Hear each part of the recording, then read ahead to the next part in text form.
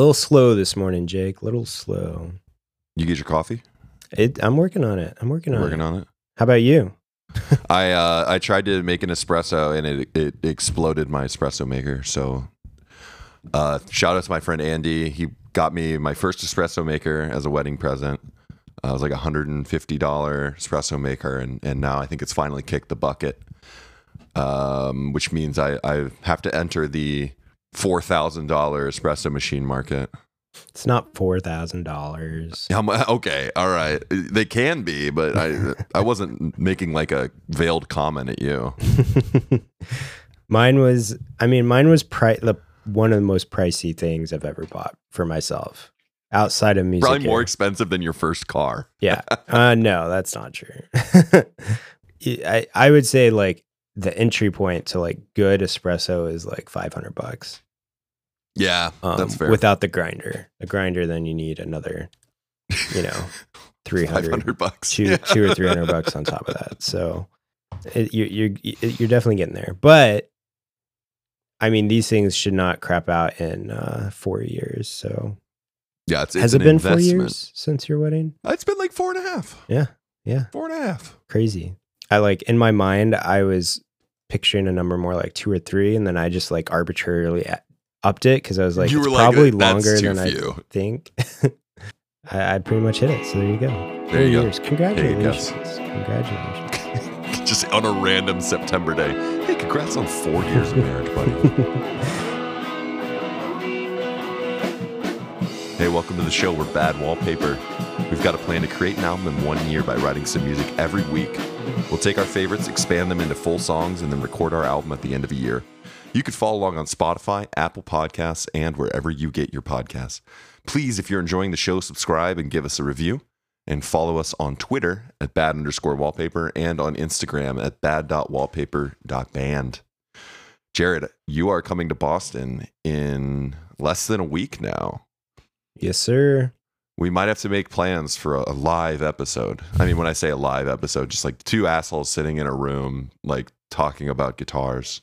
It's funny. At first, I thought you were just saying that we should make plans to like hang out. No, yeah, like, hey, you want to come by and like we can? I don't know. My schedule's kind of full, Jake. I don't know if I can. I'll like work around your schedule. And you gotta. I'm gonna make you keep. Gonna keep you on the edge. Is it gonna happen? Like, is our friendship at that level?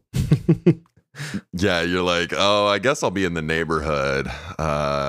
We can grab a coffee or something before we go do our real stuff. Yeah, exactly. No, live episode sounds pretty good. I mean, and if it's probably the only opportunity to keep on track. So yeah, it's just been like crazy this whole fall. Yeah, I've had visitors like we had to skip a week last week because I had more visitors in town. Now I got to deal with my stupid college roommate coming into town. Yeah. Deal with that. It's the joke that everyone makes about college roommates. They show up at the most inconvenient time. You're like, dude, that was 10 years ago. Yeah. Hey, can I crash on your couch? No. Fine. Yep. Yeah. The best part though is that our spouses, like we both met our spouses in college and they know each other too. Cause I think that's part of like the joke, is, oh, my college friend's coming over, the one that like I have all these stories about, but you've never met. And all you know is that we got in a lot of trouble all the time. Like, right. All you know is they're kind of annoying from the last time you met them or talked to them. Yeah. So, yeah. Although my wife is always like, don't like just ditch the wives and go like, giggle in your own little room for the whole trip. She's like, you always ignore me when Jared's around. And it's like, yeah, that's kind of fair. Sorry. Yeah. I can't remember if I've told the story of how I literally like threw my wife on the ground one of the times we hung out. I don't think you need to tell that story of tackling your wife for not wanting to watch a horror movie. Got to do what you got to do. So, did you do your homework, Jake? What's my homework? I have 10 of my favorite 90s albums ready to submit to the Pitchfork best 90s music of the year readers poll. What did I just say? 90s music of the year. 90s music of the year. Hey, it's 2022's best 90s music. Yeah. Top 10. So I tried to think about this a little bit, but I wasn't like musically conscious in the 90s, so it's all like retconning all my favorite albums from the 90s that I discovered when I was somewhere between like 16 and 28. Yep. That's where I was arriving at too. And honestly, my first thought was like Dookie by Green Day. Yeah, sure. Americana by The Offspring. It was going to be a weird list. So kind of eclectic. Yeah. Yeah. Mostly because, the things I was listening to when I was like 8. No, I mean, that's not true. It was like the things I was listening to when I was like 14, which was right. That were just old enough. Closer to the 90s. Yeah. Yeah. And then, I mean, when I was in high school, I went on a run of like getting super into old Modest Mouse albums and Built to Spill albums and all that nonsense. But I wasn't cool enough to listen to that in the 90s. Yeah. I wasn't like 7 years old listening to Bug by Dinosaur Jr. I mean, and that's how it works. Like the things that define the cultural touchstones of 90s babies all happen in the 2000s. And that's just how it works. And it's interesting to think about. Like my daughter, like the things that are going to define her generation are still like 8 years out. That's true. So, yeah, pretty. And we're going to complain about it when that happens. Like right. music was much better back in our day. I mean, it's on an interesting trajectory. More and more, I'm realizing the scene is shifting under my feet. Even with did we talk about this too? But like even like the hip hop music that I like is considered like dad rock essentially now. Yeah. Oh, absolutely. Like the Alchemist, most recent one, the Elephant Man's Bones, Rock Marciano, and the Alchemist. Did you catch that one? I did not, because I'm old. Well, it's old people hip hop, so. Oh, okay, cool. You would like it. Sounds great. But that's how it goes these days. Yeah, I mean, it's the classic Grandpa Simpson. I used to be with it, and then they changed what it was, and now I wasn't with it, and I'm scared, and it seems weird, and it'll happen to you. You want to know what else I am not with? What are you not with? Dynamic ticket pricing. Oh, I forgot to write this down, but I was mad for you when you discovered this horrifying new world we live in. Appreciate it. So the backstory is Modest Mouse. They're doing a anniversary tour for the Lonesome Crowded West album, which I did get my tickets. I thought I missed out, but I got my tickets and they were not dynamically priced. Just wanted to get that out there. I'm so happy for you. So they're playing 3 nights of shows in Seattle, but it is at like it's the medium sized venue. I would say it's like the pageant, Yeah, it's the medium sized venue, right? Yeah. And I mean, they have the capacity to be like small, like arena size band now. So, this is like, obviously there was going to be more demand even with 3 nights of shows, but logged on, got, there's like the virtual queue. I was there on 2 devices exactly whenever the tickets went on, and didn't get a ticket. Immediately sold out at the like $40 list price. And so, that happens.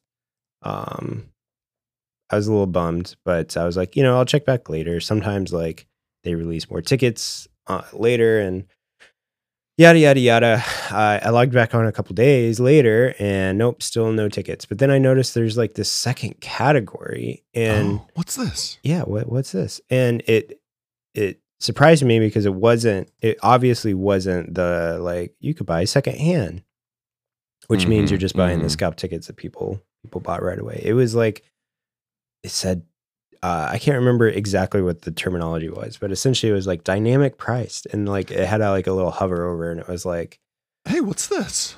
To give real fans a second opportunity to buy tickets to really popular shows, we've introduced the ability for tickets to price dynamically based on the demand of the tickets. So the effect is they set aside extra tickets that they should have just sold at regular face value. And instead, they're going to jank up the price to the point where people don't want to buy them.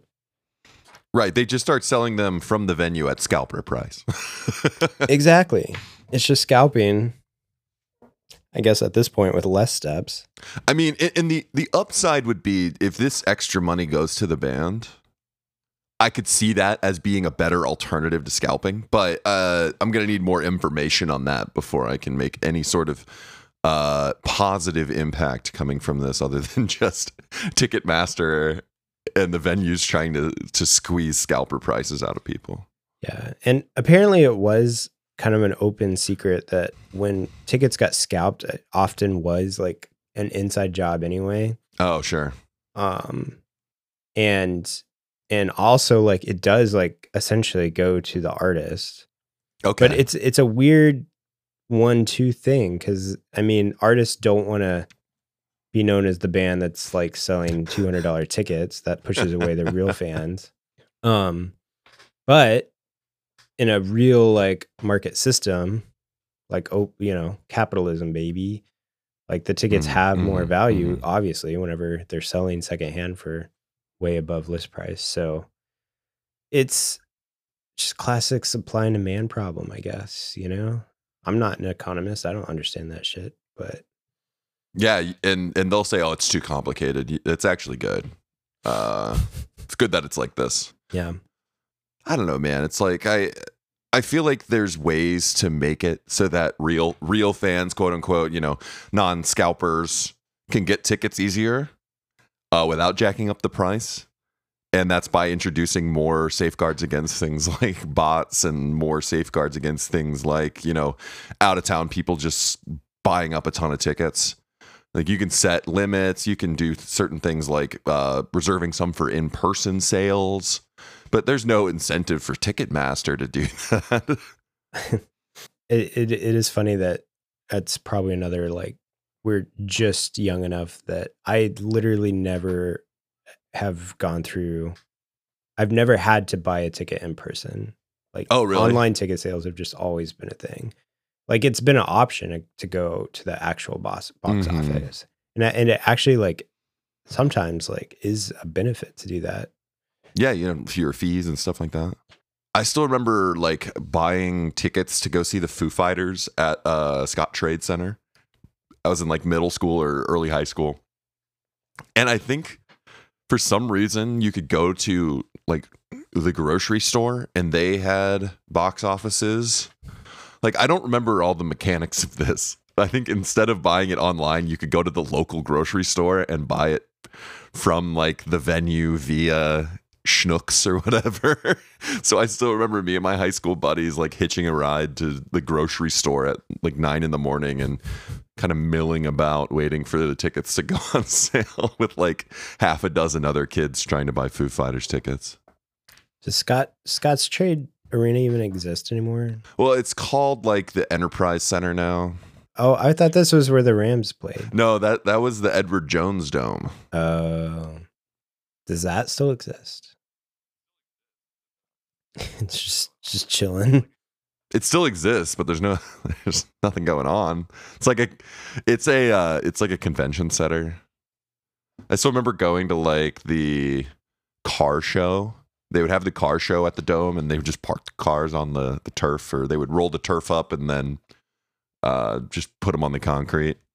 One of the big music venues, it's where like 1975 plays, and like Haim and Lizzo. Sure. The big venue. Lizzo's probably upgraded out of it by now, but they also do motocross shows there. Oh, hell yeah. So they fill it up with dirt and sick. Go to town. I mean, I've been to a few of those. Those are fun. That's like you find where all like the guys who wear Monster Energy hats, they all come crawling out of the woodwork for those. And you're like, oh, that's where all those guys are.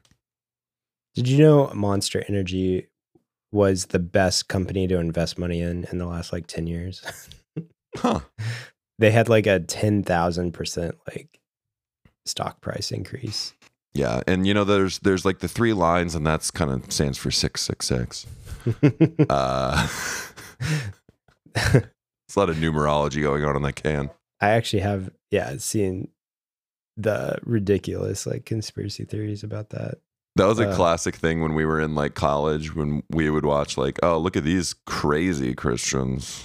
It was bad whenever there was not unanimous agreement that picketing outside of frat parties was probably a bad idea with "you're going to hell" signs. So yeah, that was a lively debate. Fun times, man. Plus the live streaming of the Ken Ham, Bill Nye the Science Guy, evolution not debate. We gotta just hear both sides out, folks. And what is college not a place for open debate? Yeah. Oh man. Anyways, so a few days ago, I went and saw The National live for the first time. Have you seen The National live, Jaron? I have, through your Snapchat story that you sent me. You saw me just screaming Mr. November. Mm-hmm. I mean, The National is probably a top 5 band of all time for me. I've been getting a lot of flack for saying that things are in my top 5 of movies, albums, bands. But this one I don't think is an over exaggeration. I think The National have become very important to me. And we saw them at actually where Modest Mouse is playing in Boston, which is like a 3,500 cap venue. So bigger than like the medium venue, but not as big as like a big theater. And man, what a great show. I always had heard they're good live. I'd always heard that they have more energy than on the records. And they played just banger after banger. And every song was better, I think, than it is on the album, because they just have so much energy live. I think like the drums really pop live. The guitar builds really pop live. 10 out of 10 concert. Bought a little poster. Bought the t-shirts, that's how you know it was a good concert, when you're like, I gotta hit that merch table. Yeah.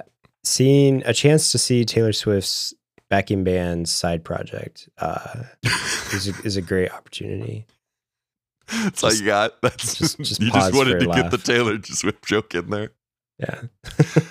Hey, other music news. Didn't she like decline to do the Super Bowl halftime show? Ooh, I had not heard that. I feel like she's the white whale for the NFL at this point now, where it's like, we got to get Swift on stage. She's like, no, I'm too busy re-recording Mean. Yeah, I think it would be interesting, the politics of it, because she's probably pissed off enough conservatives that... would she really be the perfect pick anymore? Definitely like 5 years ago, she was. That's a good point. The most perfectly aligned NFL demographic crossover. Yeah, the pop country star. Yeah. But now it's like, based on what party you vote for, you have to either be mad about somebody or fully support them wholeheartedly. Yeah. And then Taylor Swift had to go and have the most carbon emissions from private jet travel of literally anyone last year. There's definitely people who are mad just about that. Yeah. Yeah. And I'm mad about the thing you said, because I'm cool. That was a quick sidetrack. But one final piece of music news from me is rest in peace to Pharoah Sanders. Jazz legend Pharoah Sanders just passed away. I know he was like very recently kind of big on our, I guess, music radar, because he did that Floating Points album with the London Symphony Orchestra. Beautiful album, got me more into his back catalog. I just been kind of aware of him as a old jazz guy. That definitely got me more respect for the man. Yeah, I had missed that news. You got to be scrolling through Pitchfork more, buddy. I gotta be. Yeah, that Floating Points London Symphony Orchestra album was really good. You just love to see a big like jazz performer get a little time in the spotlight. Speaking of jazz, I randomly caught a fun little jazz open mic night situation going down at my local craft beer purveyors. Oh yeah. Was it a brewery? No, it was a okay. It was a Growler Guys. Oh, okay. That does sound like a place that would have a jazz open mic night. Yeah, I don't exactly know how it works, but they had a like a backing band and then a rotating list of vocalists or signature instrumentalists. Oh. The backing band was like great. Bass player was standout. Some highlights. Let's see here. First of all, we had like what I'm calling Seattle's Frank Sinatra. It was really probably more like Seattle's Nat Cole. Like he had like a lower voice, but he was really good.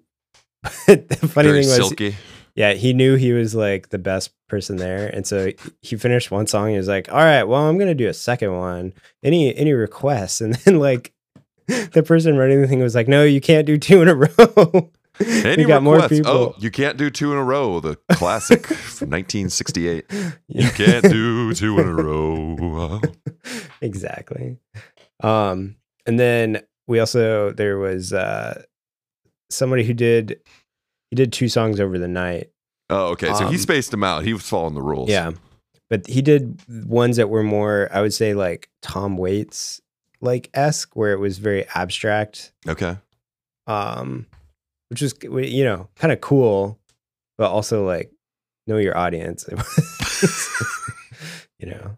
Then there was one of the first was like this dad-daughter, and the dad was like clearly like a rock guy, but Sure. I think he was just he was like singing the song and just really to give his daughter a chance to like have like she was playing like the guitar backing for it, and Oh, that's nice. it was really sweet.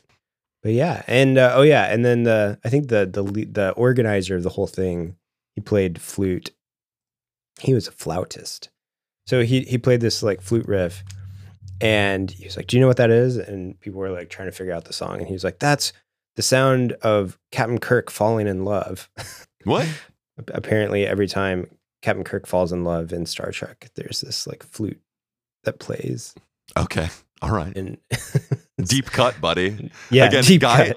Guy who runs a jazz open mic night. He's like, "Hey, do you guys remember this from Star Trek?" All right, man. No. Exactly. So yeah, I mean, it was a riot. It was fun.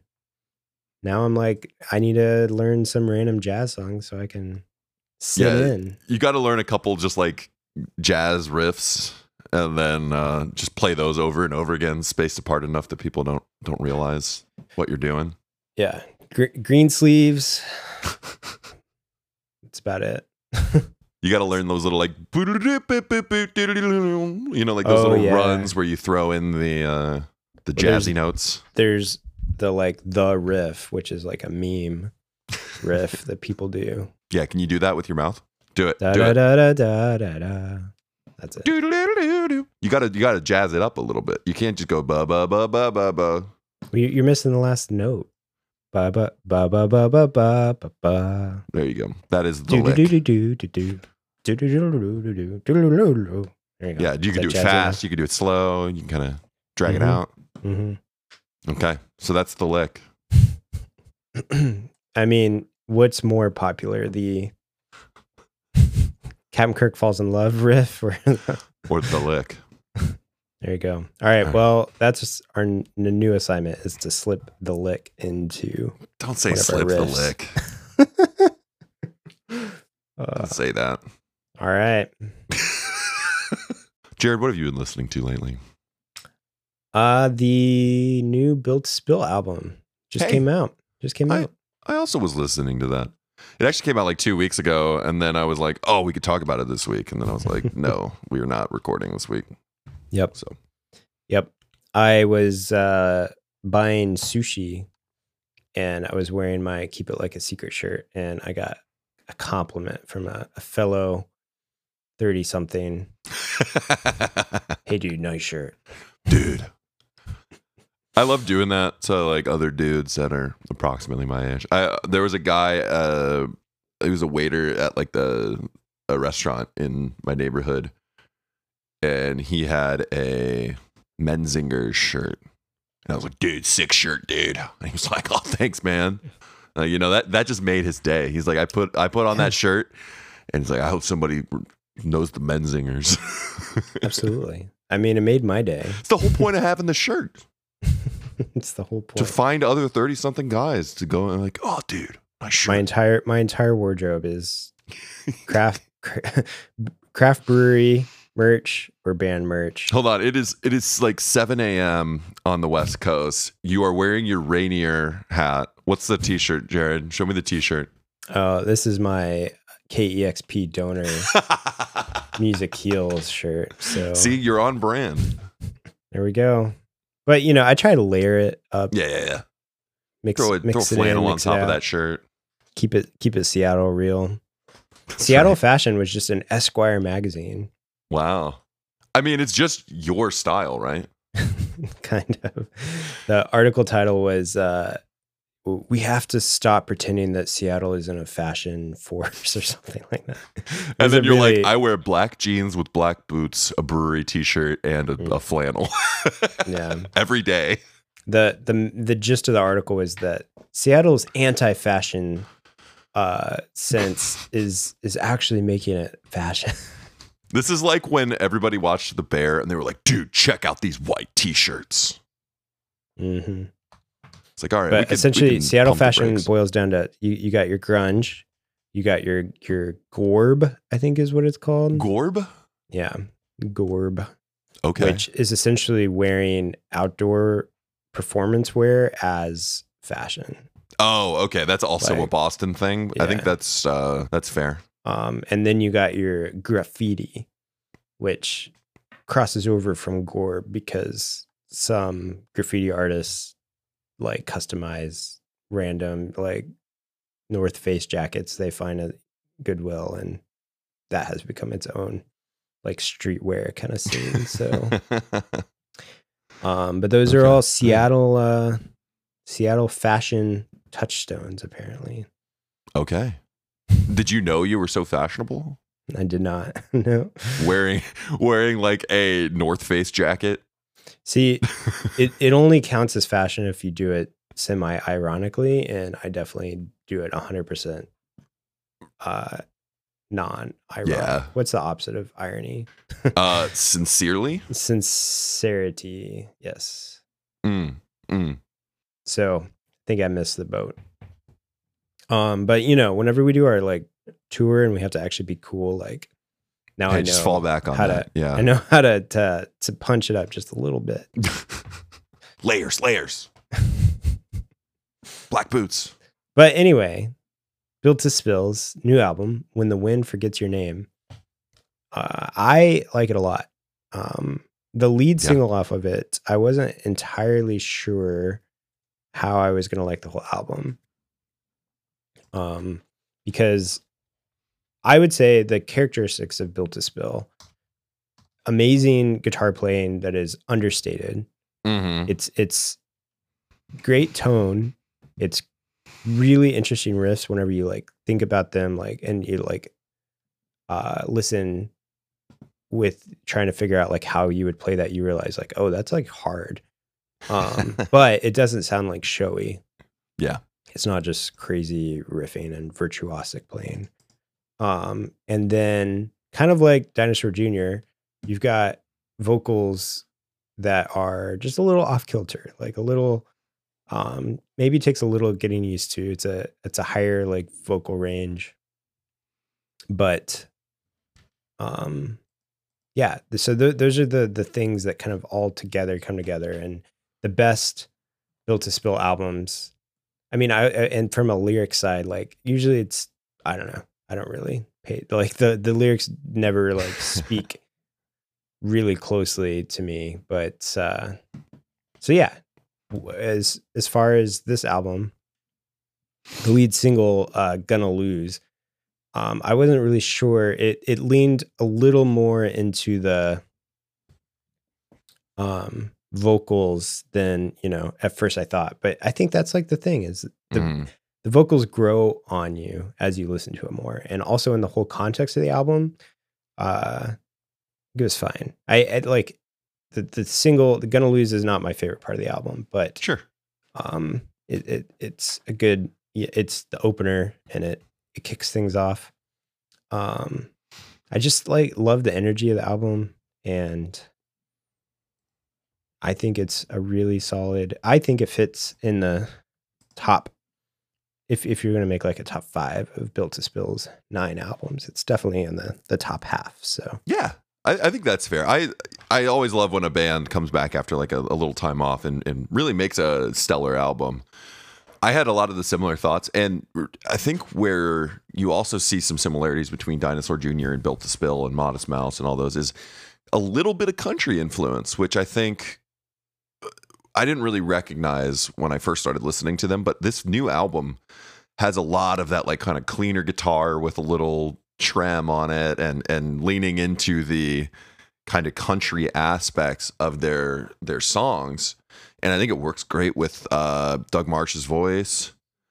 I think it works great in terms of like a slightly new sound for Built to Spill. And I went back and listened to some of their older albums after I listened to the new one, and like I realized I was kind of overlooking it in some of their old stuff too. They have a lot of the bigger breakdowns and the huge guitar swells that they kick on the distortion and blast it out. And I still think that country aspect is in there on their older work, and it's just a little more emphasized, I felt like, on the new album. At least that was my takeaway from listening to it, is like it's a little more chill, a little more laid back country kind of feeling, but it was a nice change of pace for my Built to Spill experience. Yeah, I definitely get that too. You know how sometimes you build up like a mythology of a band in your own head and you have no idea if it's like real or not? Absolutely. So I'll just share my sharing time. So I have a good Built to Spill story too, so you go first. The Built to Spill, like their name, every time I think of it, I always think of there was like this cup that, I don't know if it was like Pythagoras, like some like Greek philosopher or something had it, where it essentially had, I forget what the design concept is called, but the way it works is you fill it up like halfway and it works just like a cup. But if you fill it up all the way, it reaches a level, like it works like a toilet, where the whole thing like flushes out, and it uses the siphon power, of liquid to like draw all of the liquid out, and it spills it on you. And so its concept is like to, be a moral lesson on greed, like you can fill it up halfway, you're fine. But if you fill it up all the way, and so essentially that cup, it's built to spill on you. Oh. And you're like, this specific story that I heard once is probably also a specific story that indie rock band Built to Spill heard. Exactly. In the midnight, like early 1990s or late 1980s. Yep. Exactly. Hey. And so it's one of those, like, I'm just going to pretend that I'm so smart that I figured that out. And you go on Wikipedia and it's like, no, they had a solo cup with a hole in it, and they said, hey, this one was Built to Spill, and that was it. I mean, that's not on the Wikipedia I'm looking right now, but it's probably something more along those lines. The first time I saw Built to Spill, I was like 17, and I went to Lou Fest, and that was a big pull, man. For the first Lou Fest, they had Built to Spill like in the late afternoon. It was a good gig, but I saw the drunkest guy I think I've ever seen at a concert in my entire life at Built to Spill at like 5 p.m. Because this dude like was like playing pinball in the crowd, and the band at some point like had to stop and go, hey, somebody needs to like get this guy out of here, because he was like, he would like bump into somebody and then go ricocheting off in the other direction and like stumbling around, and he almost made his own like circle pit, you know, because like everybody kind of was like moving away from him, like, and he was maybe 8 people back from the front of the stage, and the band was like, "Is this guy okay? Is he stable enough to be here?" And so yeah, that was a great Built to Spill memory. An awesome live show at a festival, and the drunkest guy I've ever seen at a festival. So win-win. Way to go, St. Louis. All right, I think we had one more new album to talk about this week, which was God Save the Animals by Alex G. Big fan of Alex G. I think I started listening to him around when Rocket came out. So that was probably like 5 years ago. And I've listened to a bit of his back catalog. He's got a lot of albums, man. The dude puts out music like crazy. And House of Sugar was definitely one of my favorite albums of like 2018, whenever that album came out. Huge fan of that. There was actually a live track on that recorded in St. Louis, I believe at Blueberry Hill Live, where Chuck Berry used to play all the time. So that's cool. But this new album, God Save the Animals, I was really into the singles as they were coming out, and it had a good mixture of his very poppy indie folk kind of stuff, and also his darker, more modulated vocals. And I was like, man, this album's got a lot of good songs going on, and I think they work even better in the context of the album. I think in terms of like full albums of his, it's probably the most polished. It's front to back, I think, like very cohesive. It flows in and out of like the poppiness into like the darker, weirder stuff. And I think overall as a album, it's maybe my favorite Alex G album. Maybe. I don't know. What's your take? It's high praise. High so praise. I've not listened to it all the way through yet. So God I will damn reserve my critiquing. You had one job, Jared. Yeah. It's been a week, man. It's been a week. But I can 100% concur with you on his back catalog. I'm trying to remember how I first heard about him. I think, he was featured on the Frank Ocean albums. I didn't even know about that. No. Yeah. So he was on both Endless and Blonde. Wow. And they it's really interesting in that context, how his music worked. And then he released like Rocket after, like he got some exposure from that. Oh, okay. And it was funny like hearing Rocket, because you're like, it didn't really sound like Endless or Blonde, but then when you thought about it more, like you could kind of see like the connection there. And Blonde does a lot of that like weird vocoder kind of, artistic expression through auto-tune and things like that. So you can see the influence as well there. Yeah. So, and I'll just say like Alex G's songs, they just have like a knack for like the melody, just is the way he presents the melody, just drills into your head. And I just find them like super entrancing songs. Like they just stick with me really well. Yeah, and I think like his chord progressions also have that kind of like, they get lost almost, like they're going in so many different places, and then it comes right back to the center of it, and you're like, whoa, where did that come from? And you like realize how long of a journey the chord progression went on. I think he's a really fantastic songwriter. And I find like some bands like String Machine or what's that, Black Country New Roads? Yeah, sure. Yeah. Kind of like doing similar things, but I still think Alex G, he's the OG. Yeah, and he's been at it for a while now, that he's influencing a lot of people, I mean, you mentioned he worked with Frank Ocean, so that's a pretty big person to be influencing in your young career. But yeah, a lot of the new bands that are doing kind of folk, rock, indie music, a lot of people have been inspired by Alex G, because he's been putting out a lot of good music for a long time. All right. Well, I will update once I do get a chance to spend some time. Please, I'm begging you, spend some time on God Save the Animals. I think it's gonna maybe make my top 5 albums of the year. already, and I've only listened to it like twice. So, hey, can only go up from there. This is like the Oscar bait season of music releases too. Like everyone's true. Like, we release right now. You get the recency bias. Right. When the end of the year lists hit, everyone's like, oh yeah, that album was great because I just listened to it for the first time like 2 months ago. Yep. Yeah. This is the time to release a weepy drama or your magnum opus, like concept album. Absolutely. Okay. I think you go first this week. All right. So, Riffspiration. Got another riff. Another week, another riff. We still need a riff for the Riffspirations, I think. Once we have our own riffs, like our own classic song. Yeah.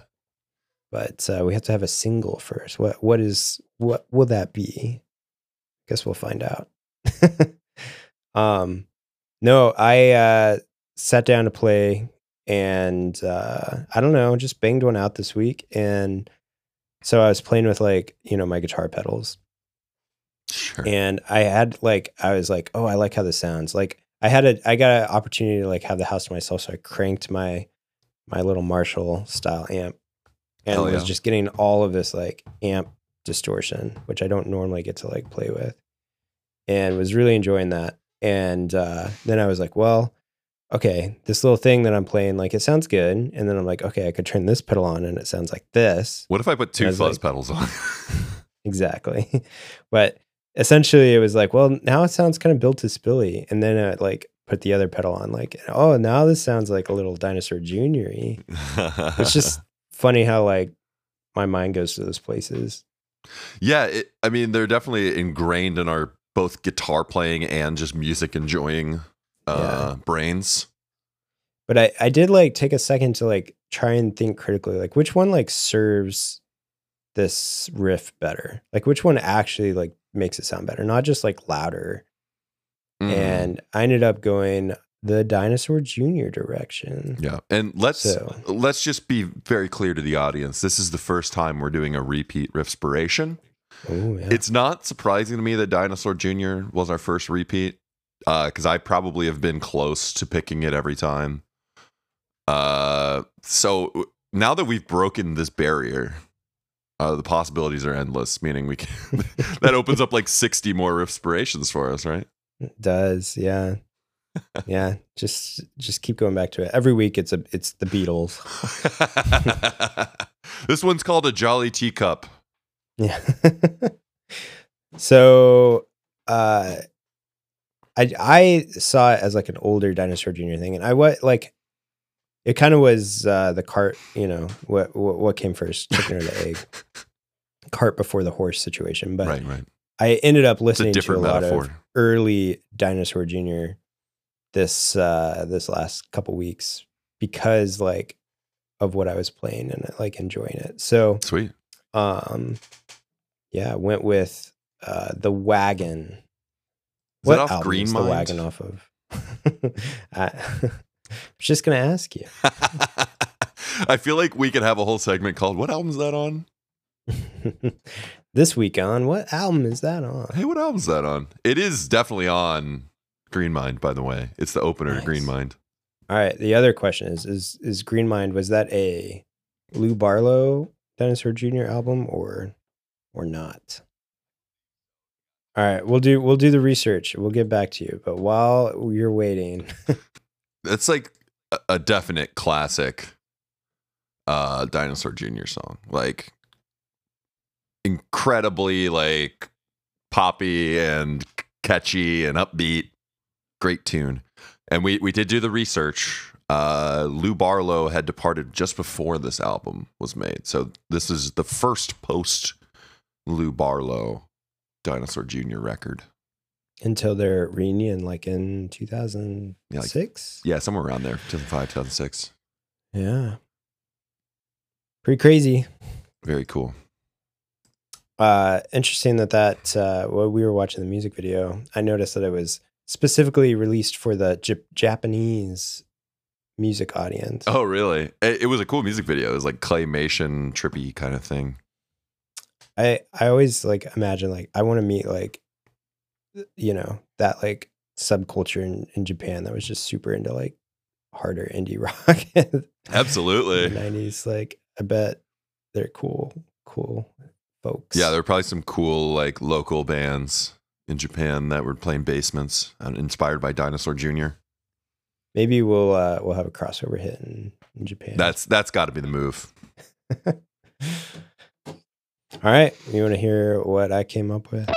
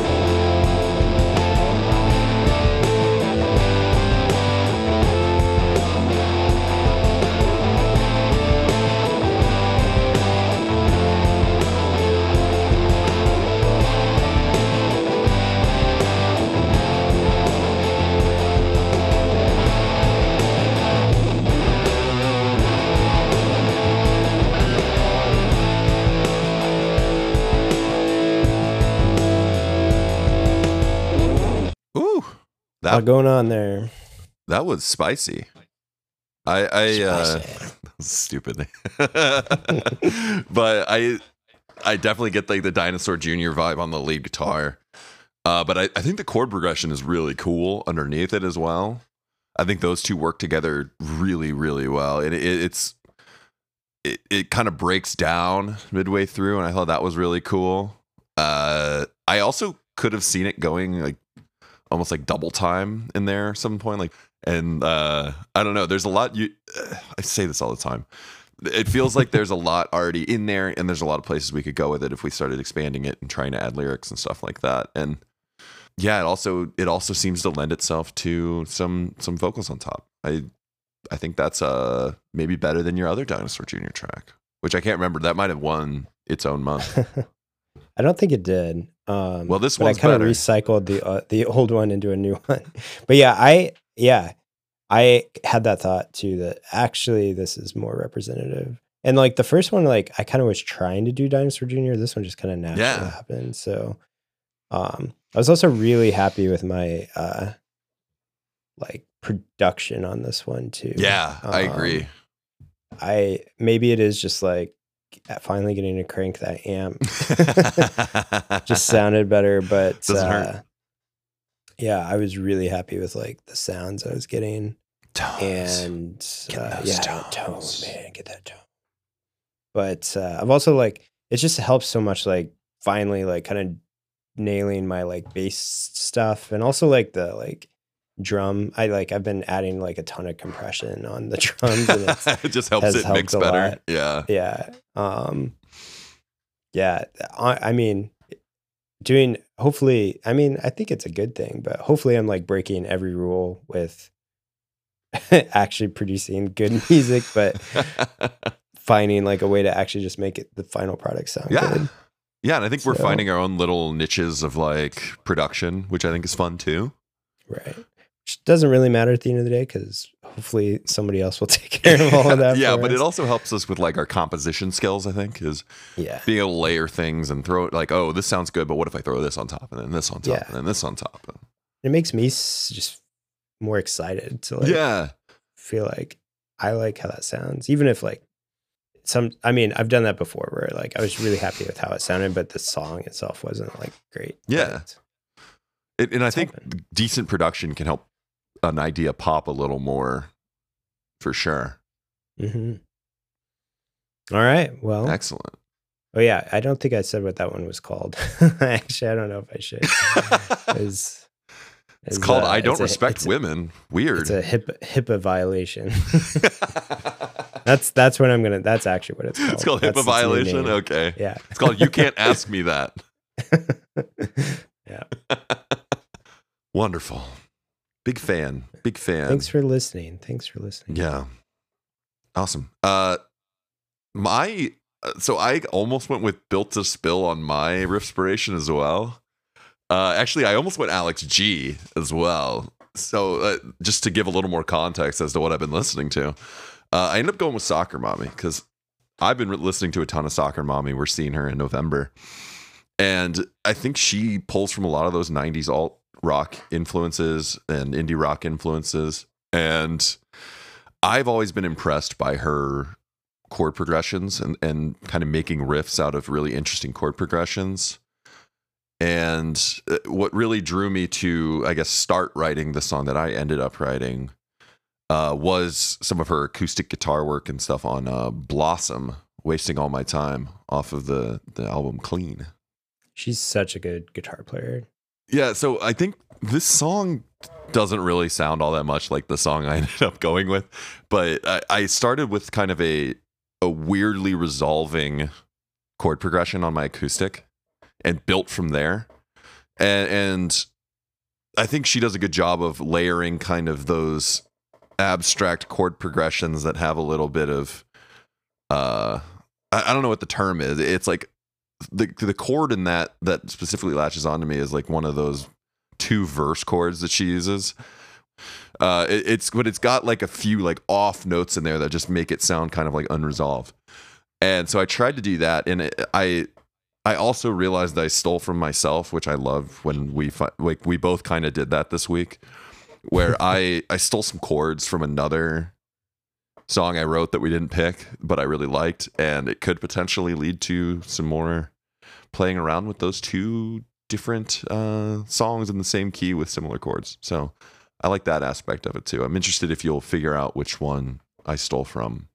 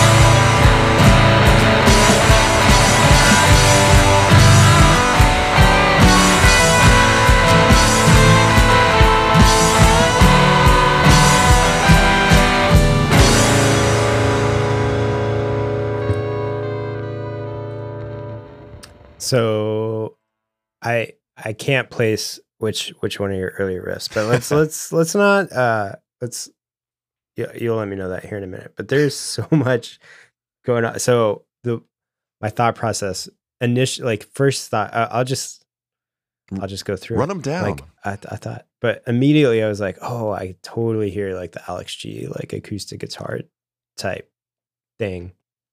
And then your electric came in, and I was like, whoa, that recontextualizes it. And I heard like at first like Nels Cline from like Wilco. And then like I did make it like, super okay. fuzzy. Like I threw the bias up on the fuzz, and it's kind of breaking up. Yeah. And so I was like, oh, I could, but then that shifted. And as it kind of like, your multiple electric tracks kind of converged, and it was just like rocking along for a while. And then like those, the kind of off kilter chord choices, like were awesome. Like they really came through and like made it like interesting. Yeah. While still having like energy and drive. And that almost reminded me more of like kind of Britpop. Like, yeah, I totally agree.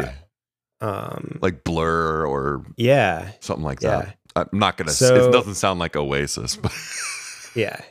And then that's kind of where I landed at the end of it. And I mean, I do hear like Soccer Mommy's doing some of those things. Yeah. Yeah. I think she does a lot of like, she does take a lot of those same influences and turns it into something that is her own style. And I think I've always been very inspired by her compositions in general. And so, yeah, whereas I don't think it ended up sounding all that much like specifically that Soccer Mommy song or any other specific Soccer Mommy song. I think pulling all those different elements together to make it, your own kind of sound was very inspiring to me overall. Definitely. At the end of the day though, really fun. Like really like that.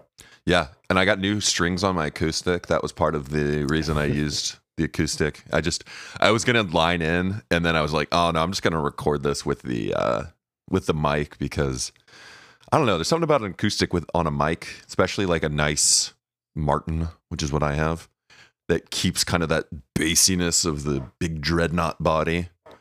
Absolutely. And kind of roots the song. So I don't know, just the acoustic part of it, I could keep going for a little longer. I really like that acoustic run, and I like how it builds up.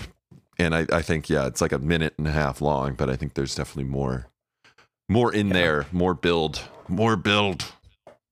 Yeah. Once I realized that like acoustics, that the sound that I hated about acoustic came from like the pickup sound of it, and then like it just sounds like the right way to do it is just to mic it. Yeah. And I mean, you can do a little bit of where you do both, and then you get a little of the clarity, if and that helps mostly just because it's hard to like have a perfect acoustic room. But yeah, I thought your acoustic sounded great on that. I was just, I was imagining like building that song in the studio just now, which is such a cool thing to get to picture, like that we're actually going to get to do that. But it seemed real that like we could add those layers and it would turn into something really good, and part of this whole process has been honing those skills so that we could do something like that. Right. I think it's just, you start with a little chord progression, and you add a riff on top of it, and then you add another guitar track on top of it, and then it's like you can start building with those blocks of each part of the song. I totally agree. Yeah. Like at first, I think I kind of thought like, no, we're gonna like get down to where we have our songs, we just know them, we go and we play them. But I mean, hopefully we get the chance to like do a little bit of that in studio building, because think that could work really well. And I mean, maybe it probably will be, we'll have good structure, but then like, we'll just be like, no, you know what? In the moment, this is what we want to add to it. And we'll see. Yeah. And I think kind of like rehearsing beforehand with like most of a song written, and then try and find those places to differentiate the song, whether it's another piece or it's a breakdown or some, key change if we want to do something stupid. yeah, I think there's still a lot of room there to keep building these songs. And that I think ultimately is what makes them exciting, is they're not like a song that we're like, yeah, that's done. Okay. Song done, moving on. It's like just getting those ideas out there and starting to build on them. You can start to see a song taking shape. And even the ones we've thrown away, you know, we have all that stuff that we like about them, and that maybe with more work, we'd like them even more. So, you know, there's a lot of worthwhileness to just laying down your thoughts and trying to build on them, rather than like, oh, that's kind of cool, and then forgetting about it, which is what I've done for 90% of my life. Absolutely. Yep. For real. All right, Jake. Sweet, man. We did it. We made some more music. It felt good to get back in the saddle, because it's been a few weeks since I sat down and recorded something, and I just knocked it out in like 2 hours. It's like, done. Yeah. That's always fun. There's always that like creeping fear in the back of my head. Like, what if we just get like bored of this? And like, you know, stuff comes up and in like 2 weeks we're like, I can't do it, man. And like, oh man, well this week I can't do it. Yeah. And then we're just like, but that doesn't happen. Yeah. I mean, we just get I back think in the there. fact that it's so fun helps us prioritize it. And it's like, hey, we got to knock this out. I know it's a lot of work, but it's going to ultimately be fun. All right. Well, what did we learn this week? Did we learn anything? We learned that jazz open mic nights are just as they sound. Yep. And we learned Jared doesn't do his homework, which is listening to the albums he's supposed to listen Jake to. doesn't do his homework of picking 90s albums either. So that's all we learned, is just like subtle digs at each other. Subtle digs. All that's right. a good song, man. Can't wait to see you next week. Yeah, dude. We'll talk soon.